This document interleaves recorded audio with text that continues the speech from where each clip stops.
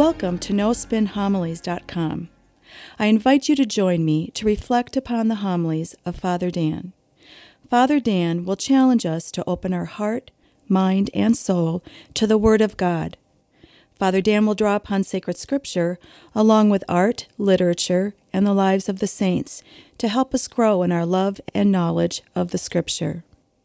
In doing so, we can become the living Word of God in this world. Now it is my pleasure to present to you No Spin Homilies.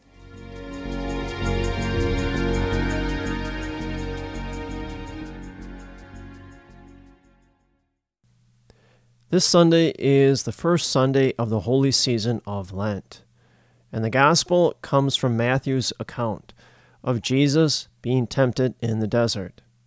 Now, this is an important story for us. Remember what Paul wrote in Galatians. He says, "It's no longer I who lives, but Christ who lives in me." The Gospels always invite us to participate in Jesus' life. Now, this is easy for us to do here in this Gospel story for today. In this story, we see that Jesus may have a moment of weakness in which he faces these temptations, just like we all do in our daily life. Therefore, we need to learn from Jesus here how he faces these temptations and how he does battle with them. Now, this is a great theme for us, especially as we begin Lent, facing down all the demons that we may have in our life, all those things that draw us away from our devotion to the Lord. Now, remember the setting. Jesus was just baptized by John the Baptist in the Jordan River. The Holy Spirit was on display. We heard the voice of God the Father. We saw the Holy Spirit descend upon Jesus. Jesus, he knows his identity, and he knows his mission. Well, at the moment of our baptism, we also received the gift of the Holy Trinity, marked on our soul.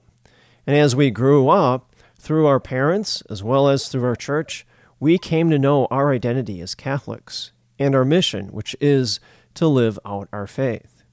Therefore, we are grafted onto Jesus Christ. We must then tend to this gospel very carefully because we face the same trials that Jesus did.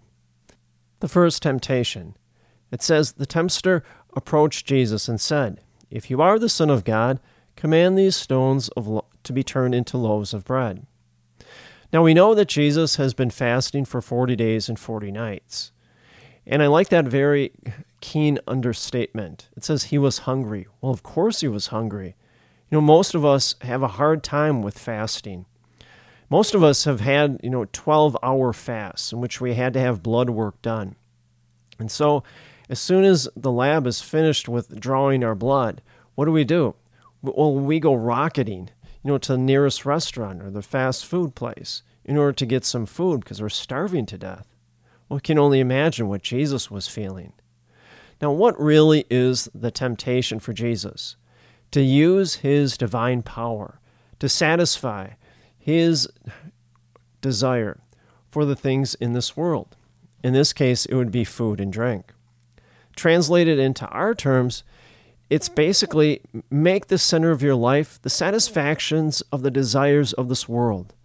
For food or drink, entertainment, sports, work, whatever it may be.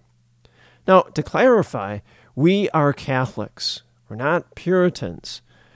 Food, drink, entertainment, all those things are good in themselves. They're gifts given to us by God. We should enjoy them.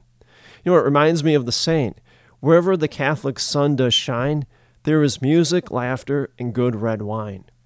And so Catholics, we like the things of this world. But the ultimate desire in our life, the central desire in our life, should always be God. The desire for God is the foundation of our life. All other desires are under control of that central desire that we have for God. You could say God is at the center of our life, and then all the other things of this world, they fall into harmony with God.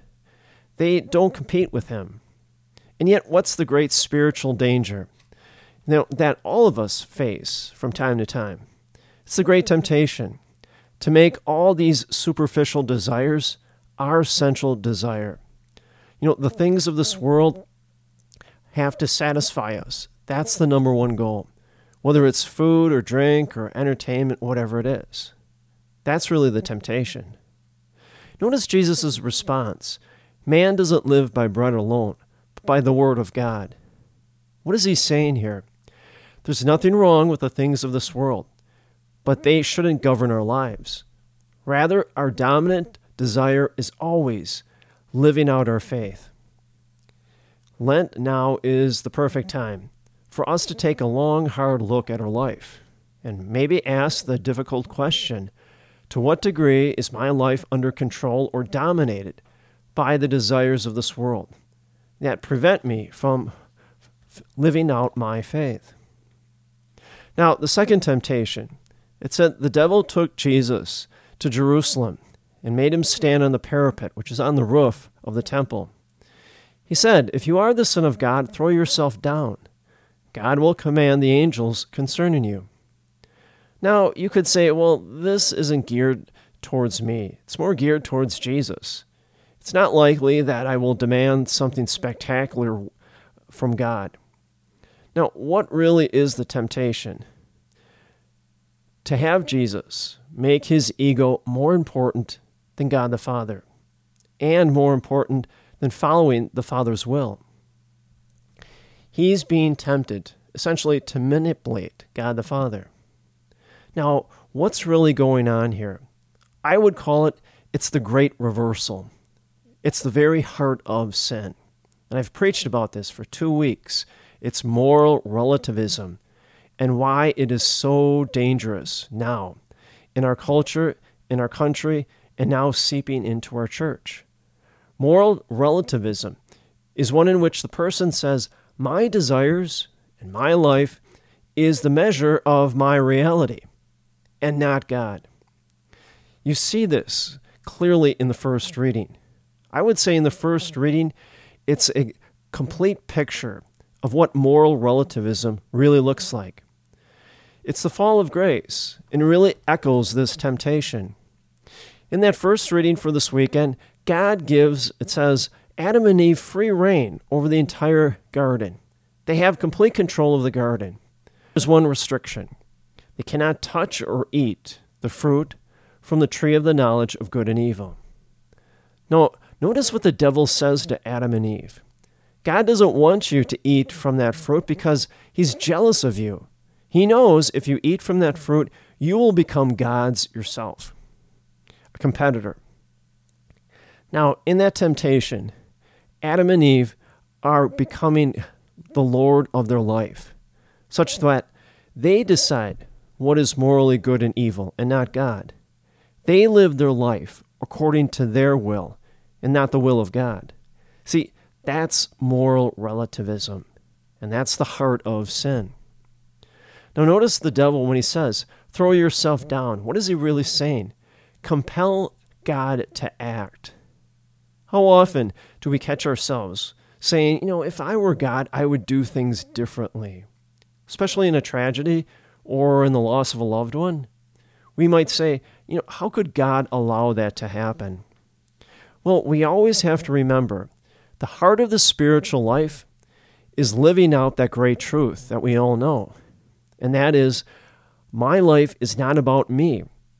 It's about me in relationship with God and living out that relationship, that faith, to the best of my abilities each and every day of my life. That's the heart of the spiritual life. What's the opposite? The heart of sin, in which the individual says, my life, yes, is all about me, all about my wants, my desires, my life, and my will. And everything and everyone is secondary or takes a back seat to me.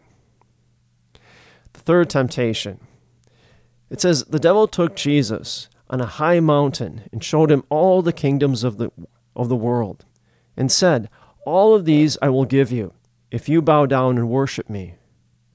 Now notice these temptations. It seems like they have a gradual progression to them. The first temptation is minor, and yet still powerful. It's the temptation for the desires of the world to be at the center of our life. The second temptation is moral relativism, to make ourselves God, in which We determine our own will, our own life, and what is morally good and evil rather than God. The third temptation is towards power, and absolute power. St. Augustine said, this sin is the libido dominandi, the lust to dominate. Now we clearly see this in world history. Individuals like Caesar, Napoleon, Hitler, we see it today in Putin. Now, when you study these figures, what's very interesting is all of these figures overcame the first two temptations. They weren't stuck on them. They didn't care about the things of this world, and they didn't care about moral relativism. Instead, they were seduced and dominated by that third temptation of power. They were ruthless in seizing power and even more ruthless in maintaining that power. And yet, we can always see that, or those types of people, maybe in our own little corner of the world.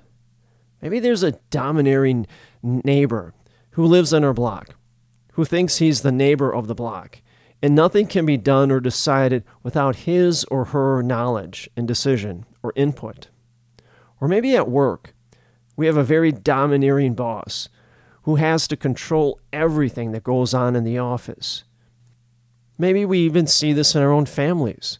A person that is very controlling or domineering in all of the people in the family. Thomas Aquinas said, seek the mission first, which is what? To do the will of God, to live out our faith. See, when we seek to live out our faith as the first thing in our life, power no longer becomes a temptation for us. It doesn't fit in with faith. Think of it. If we truly are living out our faith, we're living the virtuous life, aren't we? We're living by patience, prudence, kindness, charity, forgiveness. Power has nothing to do with the virtues. You know, in some ways it's taking ice cream and putting ketchup on top of it. It just doesn't work. And so, friends, the gospel for this weekend is perfect as we begin Lent. We look at the temptations in our life, and then we pray. We pray that Jesus, as he is present in our life, will help us defeat those temptations, just like he did in the gospel for today. Whether they're temptations of worldly things, moral relativism, or even power. See, when those temptations become the center of our life, then they dominate our life, preventing us from truly being free to live out our faith. Lent is a time to engage those spiritual disciplines, prayer, mass, fasting, confessions, corporal and spiritual works of mercy, stations of the cross. In these spiritual disciplines, we not only resist the temptations in our life, but it's in that act of resistance that we become stronger in our faith. And may the grace and the peace of Jesus Christ rest upon you always.